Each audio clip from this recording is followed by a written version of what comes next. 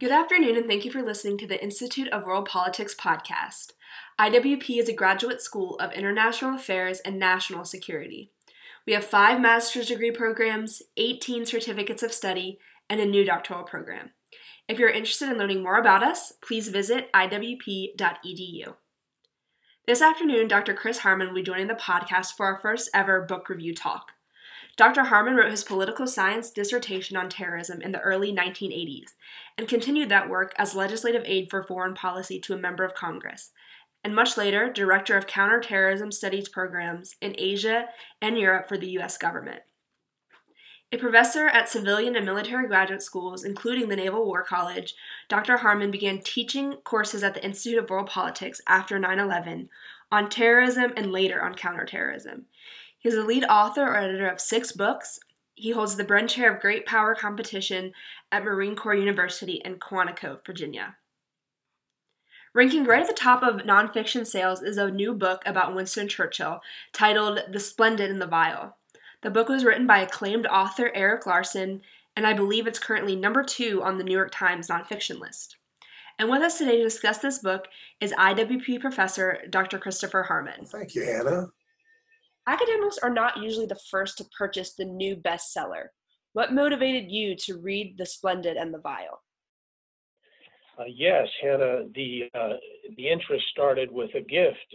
I have a sister who knows I'm quite a collector of Churchill. I suppose I have about 350 books by him or about him, and she knew I'd want to see the newest thing, so that was an easy one for her for a gift. I also come from Seattle, and that's where this author, Erik Larson's from. So I haven't been watching his career, but I know how important he is, and he's been doing a lot of good nonfiction.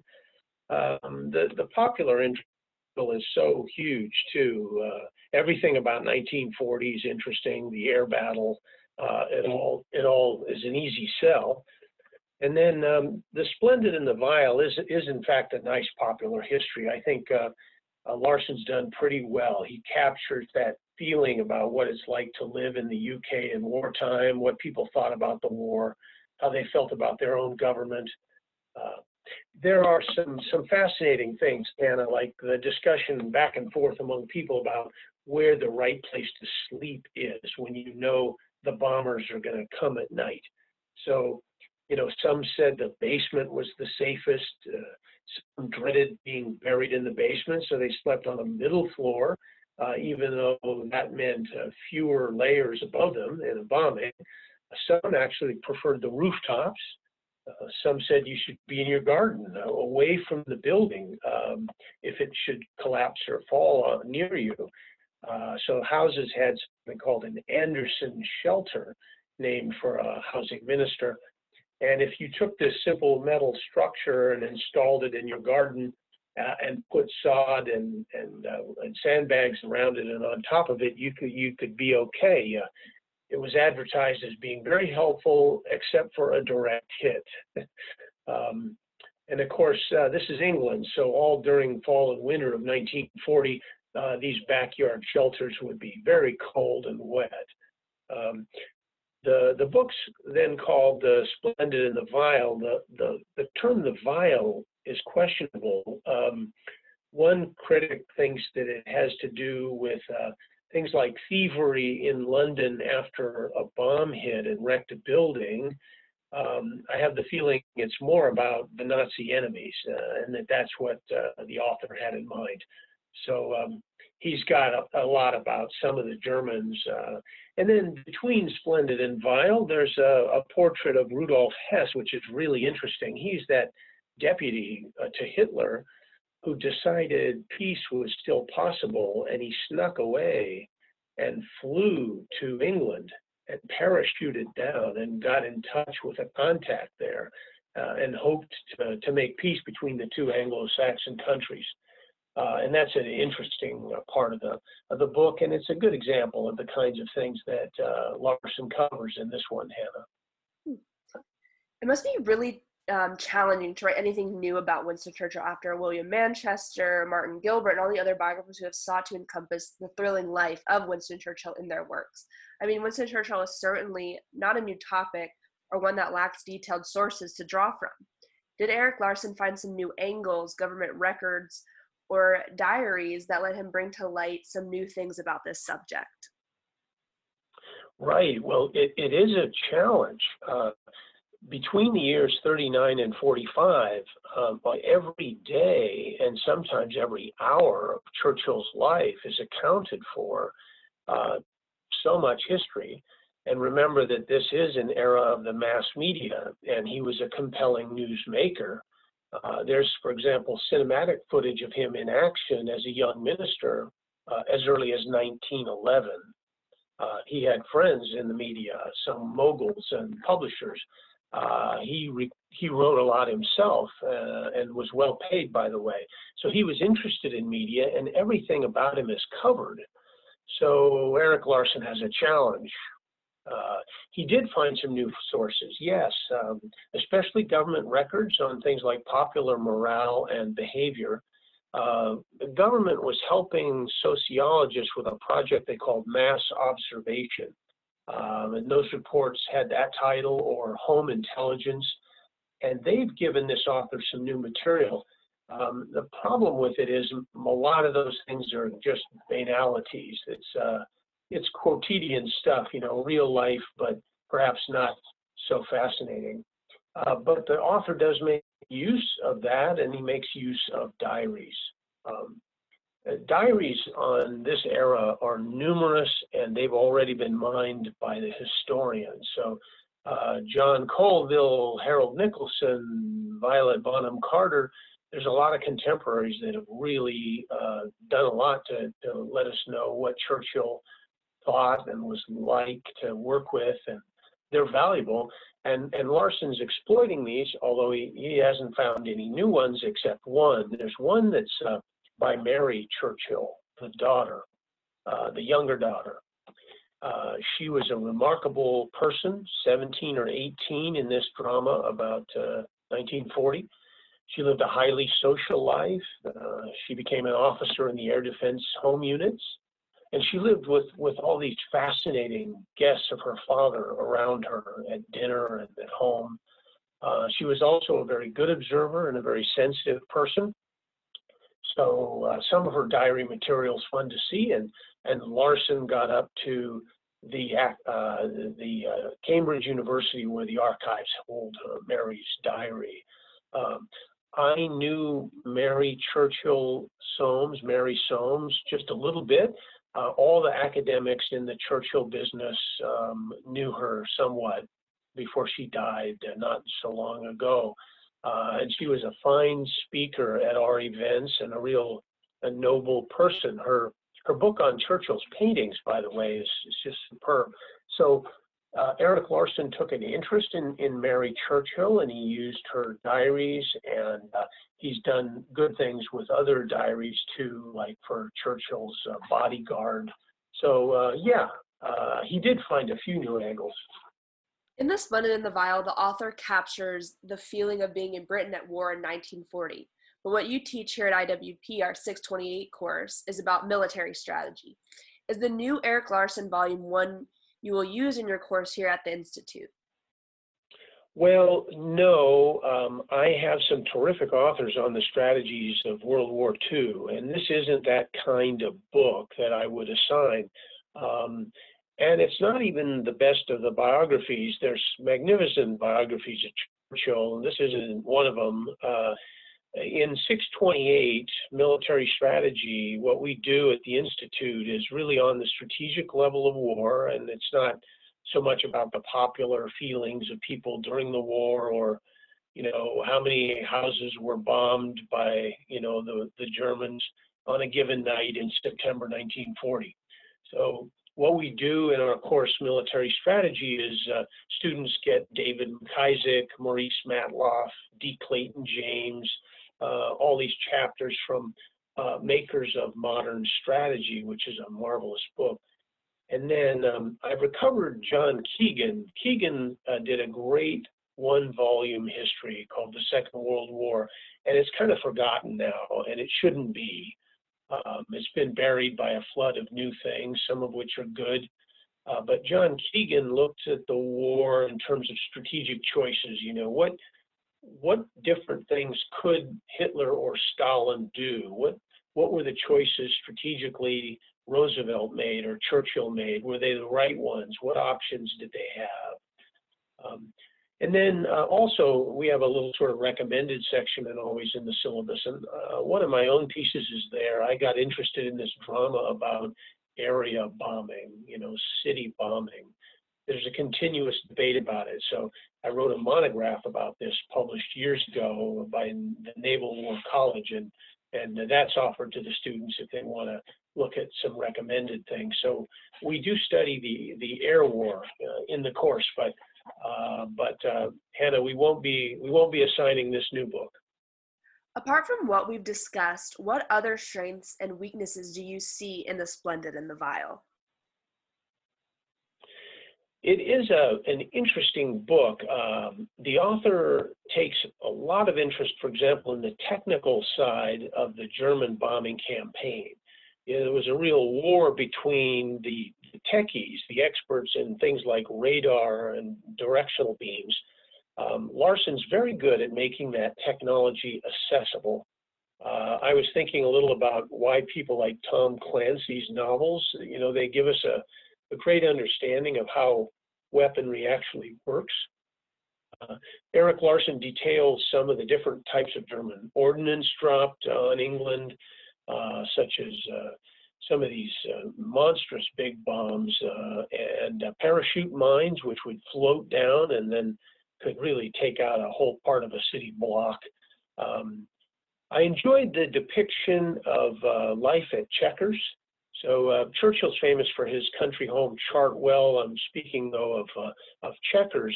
It was a country estate that was deeded to the government by a donor.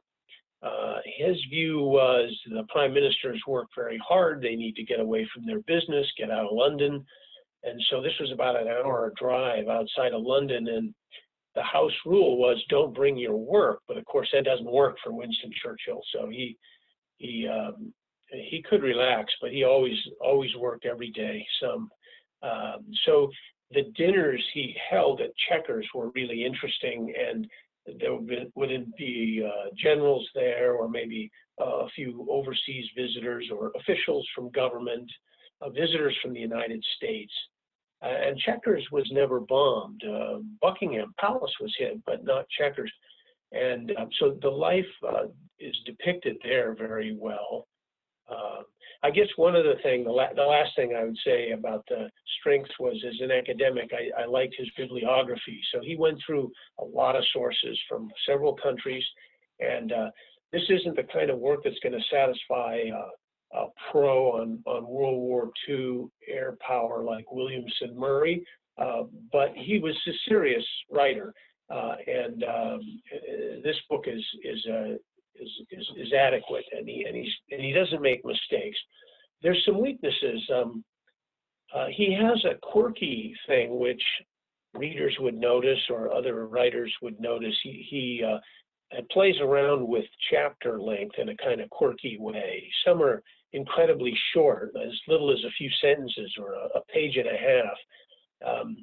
And then some chapters cobble together these very odd things in a way that's maybe not natural. So it is quirky. I think he was kind of playing the game that the modern painters do, sort of, let's break the rules and see what people notice. He does try to get in some of the German perspectives, but again, I'm not sure that's a strength of the book. It's just a kind of marginal part of the book. He has some Goebbels and some Göring and some Hitler, but somehow it doesn't quite fit too well in a book about British public opinion. So, they didn't know what the Luftwaffe strategy was. They saw all this as a struggle of wills, the people of Britain. They were going to win that. They did, in part because of Churchill's moral strengths, but they weren't experts on the strategy, and not even after the war. So the two don't fit together too well. In short, there's strengths and weaknesses in this one, Hannah. I strongly prefer the prose of William Manchester. and the history of Martin Gilbert. Being a Churchill buff, what is the most surprising or unusual thing you found in this nonfiction book? The opening photo is a real winner. I'm hoping we'll be able to see it on the screen. It's a beautiful black and white photo. There's a kind of gray day in London. There's 3 British men all in the hats and coats and dark clothes. And it's 1940, and they're standing in a bookshop or a library in front of all these tall shelves jammed with books. And they're reading and scanning the titles on the shelves, and it's all very calm and looks very British, right? And then you realize, of course, the building has been blasted to pieces. There's no roof. There's not many walls. The light on the guys reading is natural light because there's no ceiling. There's rubble piles all over the floor. So this is a bookshop or a library that's been blasted open. And yet here you have these Britons appreciating good books in a bizarre kind of out-of-door setting. It's a great photo. It's the only one in the book. I would say a second thing that was surprising and interesting is I don't know a lot about censorship during the war, but it was pretty common, and this volume goes into it to a degree. And you see, for example, when one of the troop carriers named the Lancastria was sunk, they didn't even report it. The news was carefully censored for a long time until other sources reported it, newspapers. So the government had trouble. It tried to suppress the news. Then, of course, the news came out, in part because there were 2,500 survivors who came back to England. And so finally, they have to kind of get around to the news coming out. But then it looks like they've hidden it. And, people wonder, gee, if that disaster was hidden from us, what other disasters may be? So it was a rare case because Churchill's usual approach was to admit adversity and then play up national resilience to adversity. In this case, he went the censorship route, and it didn't really work. But there were regular policies on censorship. It was quite extensive. I guess one more thing. I never studied the career of Max Aitken, Lord Beaverbrook. And Erik Larson gives us a very rich account of Beaverbrook. He was Minister for Aircraft Production, so it couldn't be more central to the story, Battle of Britain and all. He emerges here as a capable and surprising character. He did wonders in producing fighters and bombers. And fellow ministers thought he was predatory because he was always stealing their resources. But he worked miracles. And it was key because the appeasers in the 30s had not had Britain producing nearly enough aircraft, and they desperately needed now to match up with the Luftwaffe. And Beaverbrook is really responsible for making a lot of that happen. He was sick. He was overworked. He tried over and over again to resign, which is fascinating. And Churchill just wouldn't let him do it. He couldn't do without him. For years, then he served and did really, really good service. So those were a few of the things that are surprising and pleasing about this book. In your opinion, what are the best reasons for us to still study Winston Churchill today, half a century after his death? 3 or 4, certainly, Hannah. One is just kind of psychology and morals. He's a great personal example of character. What a person can do despite adversity. It's a great counterweight to today when there's a kind of almost a cult of victimhood. And he really looked at life differently. Obviously, oratory. We all like great oratory, and sometimes, it really makes a difference in how the public acts or what the government decides. And 1940 is a great example. Now, when we listen to him, it's not always as impressive as you'd think. it's the mix of recordings out there. Some were made after he'd given the same speech in Parliament, and so he'd arrive at BBC studios and he was pretty tired out, and he sounds like it, and you can't hear Parliament because they didn't allow taping inside. So he had to redo the same speech the same day, maybe. And then there's some other recordings that are also done after the war. So he's reading into a mic, and he's an older man, not everything that's out there, tape and LP, is as great as some of the others. It's a mix.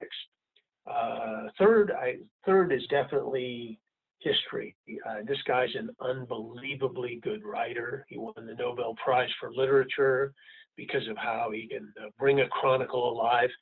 The Gathering Storm, the first volume in his World War II history, is a masterpiece. It affected me deeply in grad school, and it can be reread nicely now in parallel with this new nonfiction book, The Splendid and the Vile. And then I guess to close, I would just say the statecraft, obviously. At our school, the Institute, there's an understanding of the real challenges of statecraft, the responsibilities of people in government, how severe they are, how taxing. And Churchill's life after half a century is still exemplary. He was principled, for example, but able enough in a way of prudence and compromise to deal with political realities. I mean, how does anyone deal with Stalin and the London Polish government in exile at the same time? The Polish government in exile knows Stalin's trying to steal part of Poland. How do you negotiate with those kind of people to your left and right? It's just such a problem. And he also was terrific at building good relationships. So he's famous for the Roosevelt relationship, but he's also more widely a master of coalition warfare. That's a theme that I stress in 628 modern military strategies. The building of coalitions has been a primary way that modern wars are won. So that's at least 4 reasons I think Churchill's still worth studying, Hannah. Well, Dr. Harmon, that is all the questions I have for you today. It was a pleasure having you with us. Again, thank you for joining the IWP podcast for our first ever book review talk and discussing Erik Larson's new book, The Splendid and the Vile. It was a pleasure. We'll have to do another book another day. Thank you, Hannah. Thank you. Thank you for listening to the Institute of World Politics podcast. To learn more about our graduate programs in national security, international affairs, and intelligence, or to support our work in educating future leaders, please visit www.iwp.edu.